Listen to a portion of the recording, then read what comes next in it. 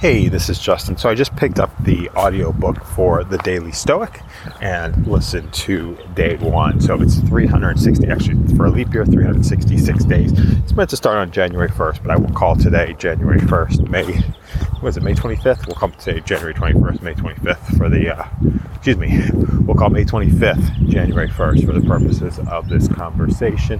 And so there is lesson number one is being able to differentiate those things that we can control and then those things that we can't control. There was a reference to AA and the Serenity Prayer, which I won't try to recite here, but so looking at what are those things that are controllable and then not controllable, and distinguishing between the two, because all energy that is spent on things that we cannot control is energy that is potentially wasted, right? And it's not spent on things that we are able to control. So those include things in the past, and those also include just things that are kind of way beyond our level of experience, like an airline flight that is delayed.